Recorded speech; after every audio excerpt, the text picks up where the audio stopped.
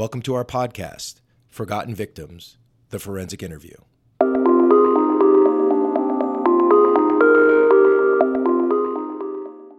Forensic interviewing traditionally has been associated with child victims. Over the past decade, there's been an evolution in the field of forensic interviewing where it's being applied to vulnerable victims of all ages, forgotten victims, victims with disabilities, mental health disorders, and older adult populations. On today's episode, Senior Director Kate Homan is with me. Hi, Kate. Hi. And we are joined by Josh Bissell, Program Director for the Children's Advocacy Centers of Michigan. Josh, welcome. Thank you for being here with us. It's an honor and a privilege. Well, thanks so much for taking some time with us.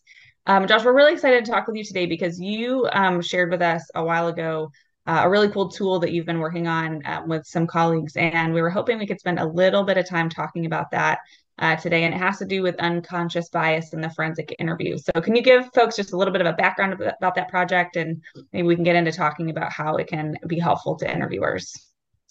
Yeah. So about what feels like 100 years ago, we had this question, which is, what can we do to improve, not specifically forensic interviewing, that's where we landed, but improve the system for marginalized and oppressed communities. And we brought together like a real think tank, really diverse group, both individually and professionally. And we decided, well, let's start somewhere specific, and we chose forensic interviewing. Naturally, if I'm involved, we're probably going to pick forensic interviewing. And we first thought we would create this exhaustive library of like cultural information, and so that no matter who you were interviewing, if you didn't know something, you could go in there and like educate yourself. And we realized that was really the wrong approach. And so really 200 years really looked more like 2 years, which still felt like forever. But where we landed was sort of creating one tool to rule them all, which was a training on like why we need to focus on bias specifically as professional interviewers, and then some resources to kind of guide interviewers in doing it. And the rationale for that was we already know, and this is objective fact, that human beings' brains process the world, and we make decisions, and bias is like literally the function by which we operate. It's how we're able to survive in the world. So everyone's got it. And we know from most of our training in forensic interviewing that we're supposed to be intentionally managing bias so that we can conduct unbiased, truth-seeking forensic interviews. But there's not a lot of guidance. Like, what could you intentionally do to actually conduct an unbiased forensic interview? And so we tried to just focus there. And where we landed was this 3-hour training, and then subsequently, through collaboration with Midwest Regional Children's Advocacy Centers, shout out to Corey Brodsky, he was our representative on that group, a document called Mitigating Unconscious Bias in the Forensic Interview, which is the summation of the actual exercises an interviewer can take part in before they conduct the forensic interview, no matter who they're conducting a forensic interview with. And our belief is by challenging how we think about the work before we do it, we're going to take what's unconscious and make it conscious, and therefore allows us to intentionally do something about that. So I love so many things that you said, Josh, because I think that for one, bias, the word gets a bad reputation, right? People automatically hear bias and assume that all biases are bad, and they're not necessarily bad. But I love that this tool helps us figure out, okay, so what are those biases? And then how can we acknowledge them in a way, right, that that shows us that it's there, and then how can we mitigate it, to the point of the whole training and the tool, so that it doesn't impact our interview. So I think that's the piece of it that I really love.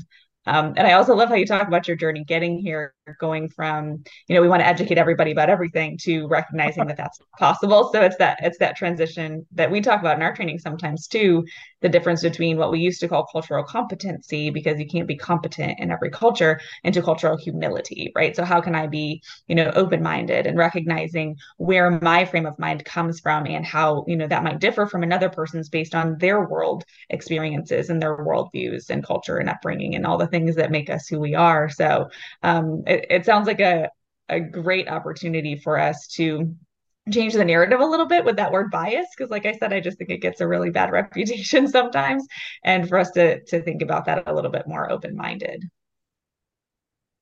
Does that sound like the goal?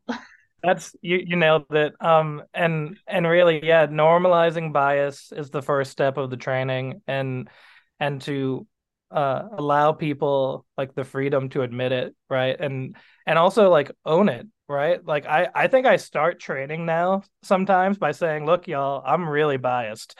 Because all bias really is a leaning towards something, right? It's some sort of inclination about an idea or a thing. It doesn't even necessarily have to be something, like you said, it doesn't have to have a negative connotation.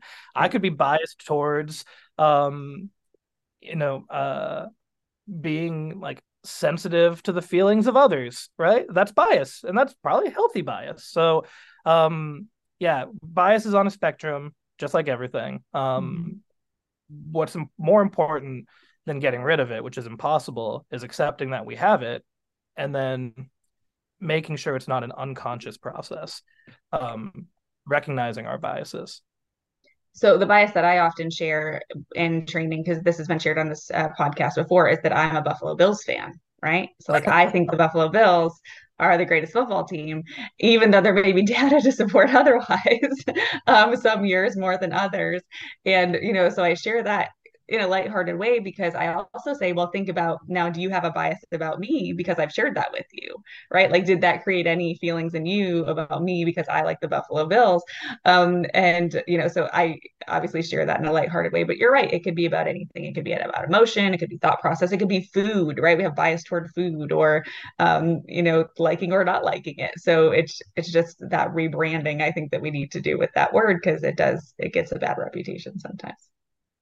Yeah. Yep. There's lots of common biases we have, though. So what can you give us any of, and I know probably the whole thing is a highlight, but any highlights from the training or the tool, just that people can do? Of course, can't give the whole training on here, I know, but just can you give us an example, maybe, Josh, of what kind of stuff is in this tool that you all have worked so hard to create? Yeah. The training really like just lines up and ends with what we call this critical reflective practice. That's what the mitigating unconscious bias tool really is an example of that. And it's a mindfulness exercise. In the training, we talk about why it's important to focus on bias. We do that normalization piece. And then we look at some examples, some common ones, and then maybe some ones we don't think about, where bias like really impacts the world. And we have this amazing child abuse pediatrician in our group. Her name's Dina Nazar. And she really like helped us build this series of vignettes to understand and expand our awareness of bias in terms of provision of medical care for children. So we kind of tried to use something a little bit, I mean, it's adjacent, but outside of like forensic interviewing to explain what we're talking about. And then we go into, of course, some scenarios and the critical reflective practice in the training. The tool itself, and what I love about this tool, is that it's simple, and you'll see it, and we can share it after this episode drops. But it's a 2-page document, and it just sort of summarizes like the why, like why we need to adopt awareness of our bias as a professional skill, right? This isn't just like this isn't personal, like this is professional, right? It might be personal, but this is professional. If you want to be the consummate professional forensic interviewer, then you need to adapt an awareness of your biases into practice intentionally every time you conduct a forensic interview. And what we believe is when we combine mindfulness practice with this critical reflection, we're going to train our brains to think differently. And so not only will we elevate things from the unconscious to the conscious, but this will actually change the way we practice forensic interviewing. We might not ask even questions the same way as a result of this practice. And so there's prior to the interview, and there's we have this series of questions. And a lot of it is sort of like physical. It's like breathing exercises. It's asking yourself where you're at before you start the interview, and really asking the critical question that I think we ignore all the time is, am I ready for this? Like, can I go in and do this interview? And I mean, a lot of us don't really have like the opportunity to ask that question. We were talking earlier, you got 7 interviews in a row. What if the answer is no, right? We might still have to go into the interview, but rather we understand that we're not at our best before we go into the interview than just try to like blunder past that and ignore that fact and let it manifest itself in our interviewing in an uncontrolled way. I think and then we start with like the filter on ourselves, and then we shift it to the child we're about to work with, and we challenge ourselves about how we know what we know about the child. Did that information come from our MDT partners? Did that information come from an assumption based off of some characteristic of the child or the family they come from? What maybe we understand about like history and culture, is that informing what we know about the child? Basically asking ourselves like, to tease out the objective from the subjective, right? And then again, challenging ourselves a little bit further than that is, what do we already think about the kid we're about to talk about, or about to talk to? And so I think in this way, we realize we actually have things we already believe before we walk into the interview. And really, I think, and this is key. This is not a tool, and this is like the biggest disclaimer. This is not a tool just for working with like Black and brown children. This is not a tool just for working with someone who doesn't look like you. This is a tool for every single interview you conduct, because the truth is, like, everybody we work with is unique, and our interpretation, our biases, are in effect 100% of the time, not just when we can like perceive that visually. So just biggest warning is just like, don't just use this sometimes, because then you're almost using it in a biased way. Right. Use this every time. Well, and I was thinking, Josh, as you were talking too, about how much we talk about bias and assumptions that are made about people with disabilities, right? So people make assumptions based on disability about what someone's communication capacities are going to be, or their ability to answer questions or remember certain things. And we've seen where that changes interviewer behavior, where they try to make questions easier, right? And I'm using air quotes that no one can see, but you guys make questions easier because they think that people with disabilities can't handle it for some reason. So that's a bias right there. So I was thinking, even before you said like that disclaimer, like this is for every interview every time, that was going through my head, because we tell people to start with this sort of like baseline assumption that someone has average, expected, or normal intelligence, because you don't want to go in there selling somebody short, right? So it's like, how do we find this sort of middle ground, neutral area that we start from, and it has to do with all the things that you're talking about, right? It doesn't matter where that bias is coming from, but we talk about that a lot with interviewing folks with disabilities, because that's something that we certainly see reflected in people changing their patterns of behavior within the interview. So yeah, great. I'm glad that you mentioned like it's for anytime, anybody, no matter what, because that can definitely come up. Yeah, and it takes practice. I think when you first look at this document, you're gonna immediately, I mean, it's the thing I still think about today is like, do I have time for this? And really it's like we don't have time not to do it. Like the impact of allowing like bias to govern like our practice is far scarier than spending 15 minutes at least just to read the questions, right? I'm not saying you have to spend like, you know, like 5 minutes on every question and like write it down and journal about it. Although that's great. If you want to do that, you should do that. If you have the time. But honestly, if you just read these questions in context of the child and family you're about to interact with, I I really believe, I mean, we're talking about like a 15 to 20-minute task at first, and then with repetition, you already know what the questions are. You might not even need to read the document anymore. It's just going to be how you think about the work. We literally can train our brain to behave differently, and that's what we know. And this is the tool that we believe will help us accomplish those goals.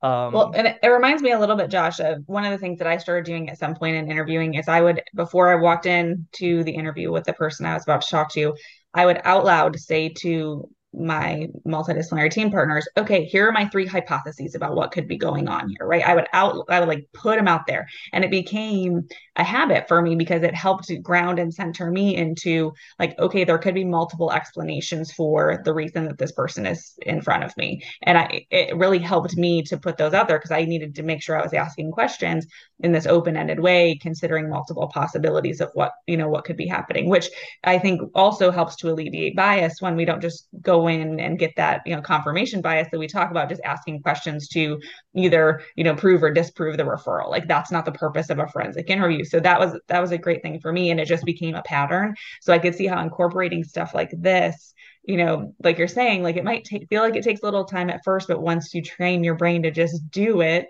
it's going to come a lot, more naturally, and it's just going to become what you do instead of feeling like an extra step. Because I can't imagine some of our listeners right now are like, really, you want me to do something else, right? Like I already have so much to do, Josh.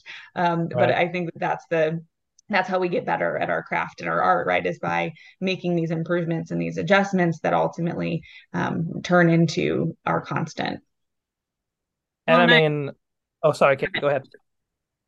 No, please.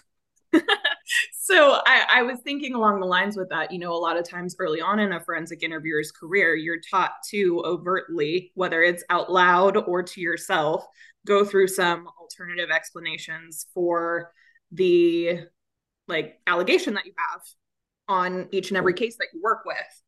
And, I've heard people across the country do this to varying degrees over the years, but I find this, so important to use another tool like this because coming up with alternate explanations for an allegation just isn't enough. Because if you look at some of the questions that you have on here, asking yourself, what do I know about this child and their family? How have they been labeled within their system? What is their environment? And what do I like, what are my biases about that? And the thing about bias is it's problematic if we don't acknowledge and address them. So there's probably lots of things that are affecting even myself and other interviewers who are out there practicing that we don't even realize are affecting us. So I think it's so interesting that we can spend this time. And like you mentioned, it's 15, 20 minutes at first. And with increased practice, it becomes much more efficient, as with anything else, where we can say, okay, what is our perception about this? Or even sometimes, I know as a forensic interviewer, I'm hearing the biases of my team members before I'm about to start an interview. And how do I not let that affect me as well? So having that sort of like external bias and say, no, okay, here I am coming into this interview in a neutral headspace so that I'm open to whatever the possibilities are, whether it's the child's skills and abilities or something related to the case. And I'm not thinking, oh, I need to go in this direction. And I think one of the things that this lets kids do is be the expert in their experiences. because our biases tend to get in the way of letting them do that, where all of a sudden we're asking questions that we think we need to know for the investigation when maybe it's not applicable to the situation at all. Uh, that gives me some feels. I got, alternative hypothesis is a really interesting concept to me. And I think when you're really new to this work, it's a nice way of describing sort of like how we digest things and how we might prepare for like the interview. But after you've got your reps in and you've been doing this work for a while, I mean, I really believe that the natural process of forensic interviewing tests the alternative hypothesis. And so like the need to actually write out like 2 or 3, which is like, when we talk about the grand scheme of life, there are probably hundreds and thousands, right? Two Yes, or three exactly. really seems sufficient. So if we're just doing good open-ended questioning and we're trying to elaborate like specific, unique incidents and build those narratives exhaustively, we're going to test the alternative hypothesis. So, okay. I was going to say one more thing about bias, but there's 100 more things to say about it. If you think, and I don't, lately I've been relating to the mental health field a lot when I'm training with forensic interviewers. And I know forensic interviewing isn't therapy, but if you think about the relationship between the forensic interviewer and the child, there's a lot of elements that sort of are like similar to the way a therapist and a client interact. And especially when you look at like evidence-based therapies that have like modules. The early stages of evidence-based therapy is all about like introductions and setting expectations and ground rules for the therapy relationship. And so there's a lot more similarities than we might want to admit between forensic interviewing and mental health. And when we think about bias, I'm thinking about the concepts of transference and countertransference. And I mean, I think that's just one example. In fact, you're sitting there and you're thinking, yeah, but I just don't have bias. I was like, have you ever had a kid that looks like a kid in your own life and had feels because of that? Or have you ever seen something in like the family situation that models something from your own background or your own experiences? These are examples of how easy it is for bias to impact the way we work. And so I like to bring that up because I think when we can't in our own field, we have to look at other fields, similar fields. And I mean the impact of transference and countertransference is like well researched and well informed. You don't go to school without learning about it. So I just wanted to point that out because we have unconscious feelings about the kids we work with based on our own experiences in life. And I think that's true for even those of us who consider ourselves kid people, where we like every single kid that comes in to be interviewed. I think for me, I have a little bit of that bias where I'm like, hey, I'm just so excited to be here and talk with you. But I should also still acknowledge in myself that there's probably also unconscious biases that are affecting me in my interview process, regardless of whether I like that child or that family or not. So I think it goes like kind of beyond that idea of, well, like I feel positively about this family, therefore I'm going to act in a neutral manner while I'm in that interview process. So I like what your example was, where you're thinking about, oh, has there ever been a time where you interviewed somebody who you see a lot of yourself in, or maybe see somebody in your family, and what were your actions in relation to that? And then you can also think about like the opposite side of that, where you just feel like you're not connecting in some way, shape, or form, and what sort of actions affected you in that situation as well. It's interesting to think about. Well, and that's the spectrum, I think, Josh, that you're talking about, right? Bias is on a spectrum, right? There's like positive and negative, or, whatever, however you want to label each end of that.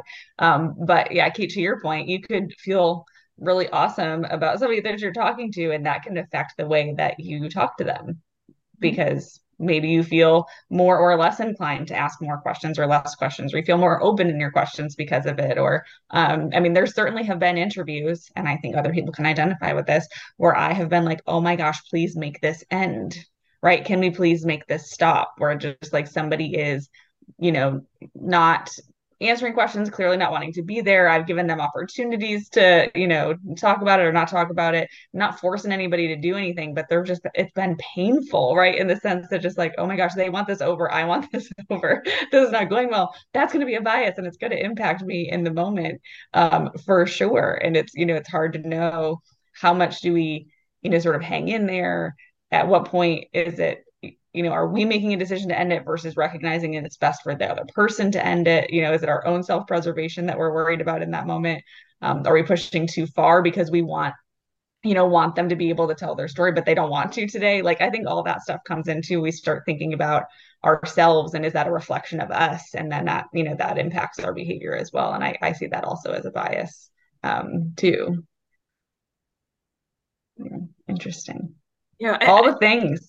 I think it's interesting because we're, as forensic interviewers, expected to make a lot of decisions in the moment and use really good critical thinking skills in the moment with kids for whatever situation that may be coming up. Whatever it is that's presented to us, which could be one of a million different things over the course of my, stint at the CAC full time. No 2 days were ever the same. But sometimes, I think we get into situations and we're like, yeah, just use your critical thinking skills and figure out how to deal with it. And we're making those choices sometimes that are reflective of whatever our bias is in that situation with the child.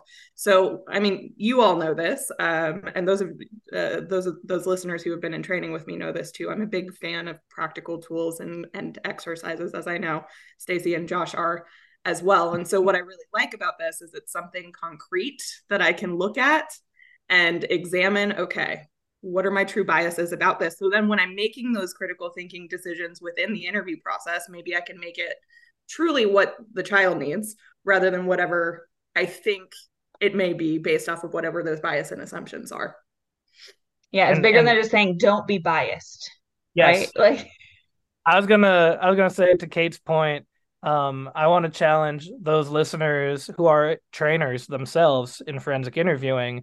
You probably train interviewers to be unbiased in practice, but if you're not giving them like concrete examples of how to do that, it's really unfair. Like, our brains aren't wired to be aware of our biases, or we would all be very anxious and panicky, more than we actually are.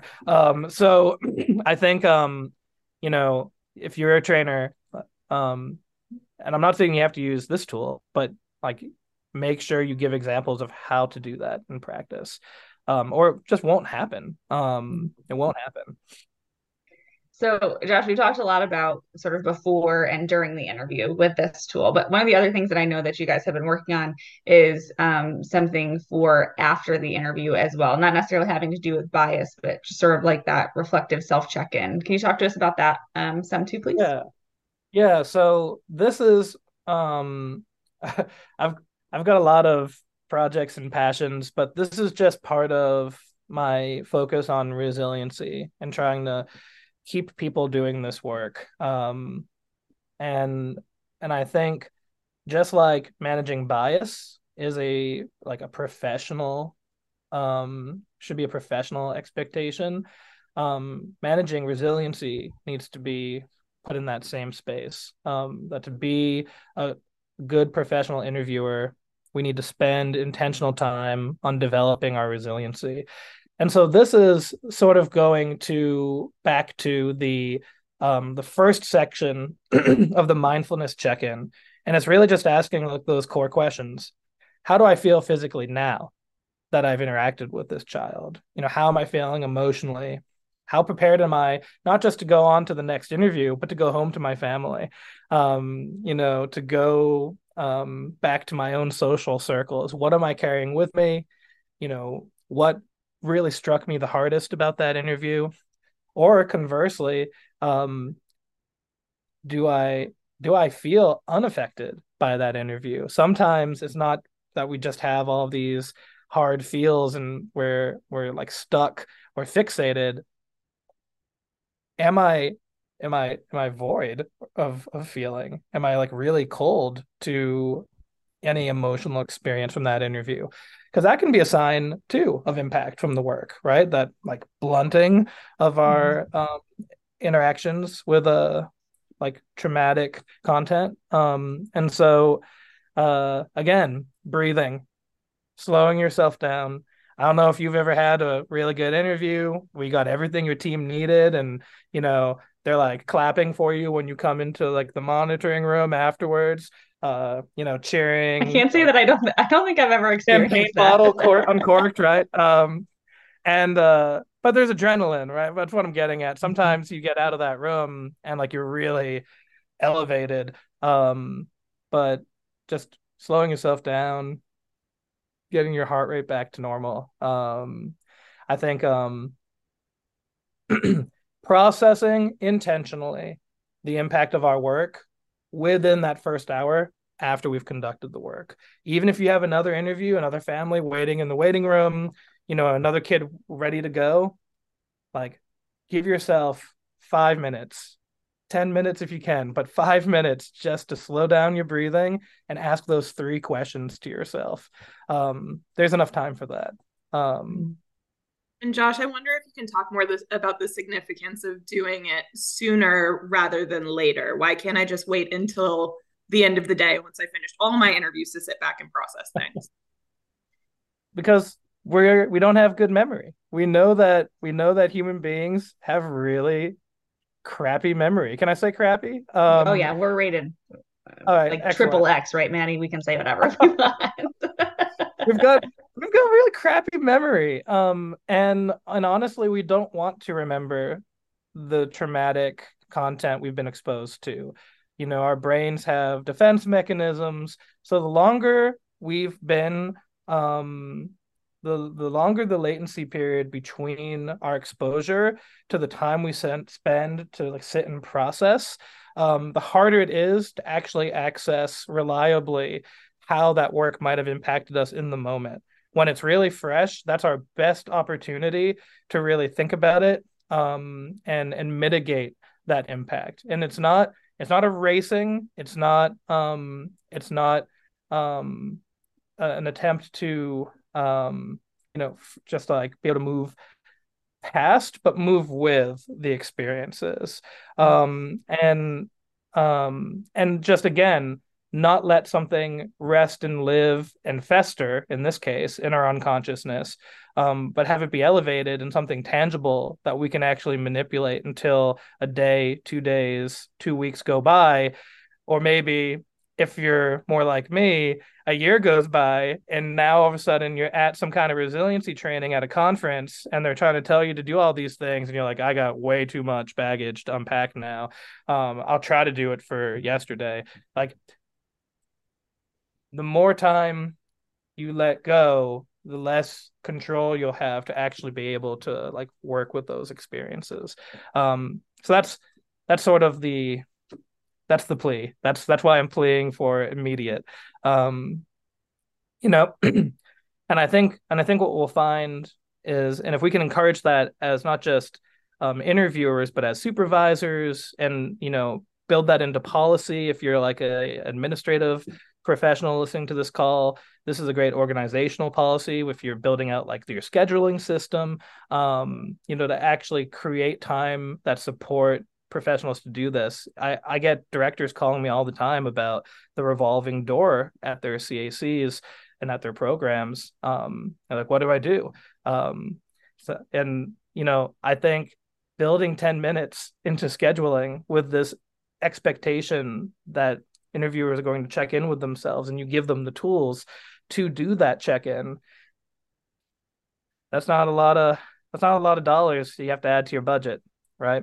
Well, and I love what Kate said about this being concrete tool, right? And I see that on both sense. So we're talking about the beginning of the interview, beforehand, during, and then afterwards, the things that we can do.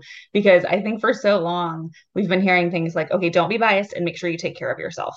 but nobody actually tells you how to do that, right? There's no concrete tool that tells you, okay, so this is how you make sure that you do your best, right, to reduce your biases and acknowledge them. And this is how we can spend some time. The really tough stuff you just listened heard. So I think that having these concrete tools can be really helpful. And I'm just reflecting. I was doing, and I'm sorry if I've shared this story before, but I was doing my 1,000th interview, where I had just done my 1,000th interview because I always kept track so that when I was testifying, I could say I've done X number of them. So it's a few more than 1,000 now, but I remember it was my 1,000th interview, and the police detective I was working with came in and he goes and he found out and he was like, "Wow, there's a lot of shit in your head." And I was like, "Yeah, there is a lot of shit in my head." But it's so funny because we all have a lot of shit in our heads. But I think that if we reconciled more often, right, and to your point, Josh, the burnout, vicarious trauma, the stuff that's definitely going on, not just for forensic interviewers, but for the other multidisciplinary team members that we work with. We can't possibly expect that forensic interviewers need this and not acknowledge that victim advocates and mental health professionals and law enforcement and everybody else, prosecutors, everybody else that we work with, everyone on our MDT, we would hope would have an opportunity to do these kinds of exercises as well. But it's just a matter of investing the time, and I think that that's investing the time so that it becomes standard practice, so that it becomes normalized, and people can use it every day, maybe even without acknowledging it, that it just becomes the norm, that you get a little time before and a little time after to reflect, collect yourself, whatever you need to do. And it's going to make you a better professional and ultimately going to serve our clients better as well. I love that. And I'm so happy you just uplifted it to the other professionals interviewers work with, because the one thing we kept saying as we were developing this tool is like, this is for everybody. Like, anyone can do this. You don't even have to work in a trauma exposed environment to apply this to your work, right? If you work with people, this isn't this is a good exercise. This is an exercise for people, working with people, no matter what the context. But I really do believe those other partners could use this tool too. And it really comes down to habit formation, right? Like, why do you brush your teeth 3 times a day? It's not because you should. It's because you've probably done it. If you're a 35-year-old listening to this call, you've probably done it for the past 34 years, and it's ingrained in your routine. So let's routinize, checking why we believe the way we do about people before we work with them, and just add that to our routine. We'll make it like brushing teeth. And I tend to oversimplify things, but I really, really believe if you want to work well with others, this is the best way to do it. There's another component to this too, and I give all the credit to MRCAC for uplifting this, but incorporating a discussion on this in your peer review, your forensic interviewing peer review too. And I think this is another way as professionals we can support this skill development in others, is to ask some of these questions to interviewers when they come to that peer review. We focus so much on what happens in the interview room, and then sometimes we do a little bit to talk about, like, well, what does pre-interview look like for you? How do you talk to your team after and before an interview? But how often do we always, and I'm talking about always, check in with them and say, like, were you able, I'm going to read straight off the document, were you able to check in with yourself about what you knew or believed about this child prior to the interview to help you get to a neutral space, right? Like, we can add it to our peer review rubrics. And I think just another example, that's how we'll really like routinize this practice for interviewers. Peer review is precious time, but I'm only asking for you to add one question. And sometimes this is not a judgment on anyone particularly, but have you ever gone to peer review and felt like there's a lot of waste of time talking about like tone of voice or like how people your affect is so good in the interview room, right? Like, we can cut away like some of that and maybe add something really substantive here. Yeah, dive a little deeper.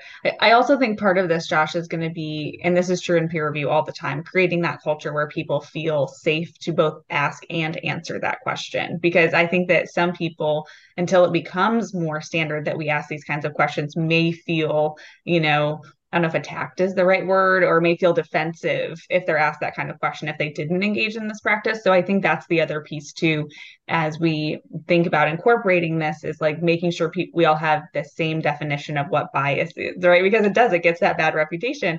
So Yeah. making sure that maybe teams have been educated, or that as we incorporate it into peer review, thinking about, the training that you're talking about, thinking about having this document in front of us. It's not just one of the pieces that you're saying. It's like, just like you're saying, we need to have policy, we need to have scheduling, we need to have a culture that creates an opportunity for this. We need to acknowledge it in peer review. It's not, oh yeah, I guess we'll start asking it in peer review and that's it. That's not good enough. It needs to be all the things we're talking about in order to really make this big systemic change. And it seems to me too, and maybe it's two questions, Josh, how you can kind of address some of these bias and assumptions within a peer review practice, but also the resiliency piece too. How often do we sit there and talk in an interview about how we were feeling in whatever moment, or after the interview was over, how were we feeling after working with that family? Because I know as forensic interviewing professionals, a lot of us are extremely selfless and we always look at the kid. And so when we're in that interviewing format, a lot of times what we do is we say, oh my gosh, that kid was so great. They were such a great narrator. And then all the compliments are about the kid rather than the things that the interviewer did. And I think some of that too can come into us reflecting not only on our interviewing skill and practice that helped those kids get to that point, but also that piece of, how was I doing in this scenario? And making that something that's a little bit more commonplace for us, rather than feeling like we got to like shove it down and put it in a box to the left, and say, oh yeah, I do so many of these all the time and I'm totally fine. And maybe you are totally fine. And I think that is 100% okay too. But having that overt exercise of checking in with ourselves and also checking in with each other, I think could be really powerful for us as forensic interviewers and promoting longevity in the field. Yeah, and I mean, do you ever hear interviewers or talk to interviewers who describe to you that they feel sometimes like they're not allowed to be very human when they're as an interviewer, that they have to be stoic and stalwart and not have feelings, and like that's part of the job. And I think that's why we see such bad burnout and vicarious trauma in this profession. This allows an opportunity for us to be human again, to check in with each other and check in with ourselves. And I had an interview the other day who they literally told me, I'm not cut out to do this work because it really hurts. Like it hurts to hear these experiences, and they were really sad about that. About like just everything they were hearing, but they're such a good interviewer and their skills were so amazing. And I just told them, I was like, no, you want to feel that way forever. That's what motivates you to be a good forensic interviewer. Like it's okay to be impacted by this work. But there's this concept out there, not everyone, but there's this concept out there that we have to be unaffected by this work to do it well. But it's I actually say in the opposite. training, sometimes if they could create robots to do our job, they would have done it already, right? Like we can't lose the humanness of what we do, but we also can't lose ourselves in it, either. And creating that longevity, I think, is really important. But it comes from these conscious behaviors, which I think is so important. I did have a dream the other day that there was like an AI chatbot that was going to take over forensic interviewing. I mean, I guess it's not totally unrealistic. It could totally happen, but for now, they still need us, so we'll continue to do our work. Well, Josh, thank you so much for spending some time with us and talking about the great tools that you've been working on with sounds like your colleagues and folks outside of Michigan as well. So, like you said, we thank you for sharing it with us. We'll be sure to share it on a platform where our listeners can access it, and hopefully, folks will use it on a regular basis. So, thanks again for being with us. Thanks so much. I encourage everyone to figure out how to make this work in their practice. Doesn't have to be exactly the way it's written on this paper, but adapt a technique intentionally and formally into your routine. And the ecosystem you exist in will improve. Well, I think our listeners are going to have a lot of fun figuring that out for themselves and for their teams. So thank you again for hanging out with us today, Josh. Thanks so much. Thanks, Kate. Thanks, Stacy. Thanks for listening. For more information about the work being done by Model Consulting Group, visit our website, modelconsultinggroup.com, or follow us on social media.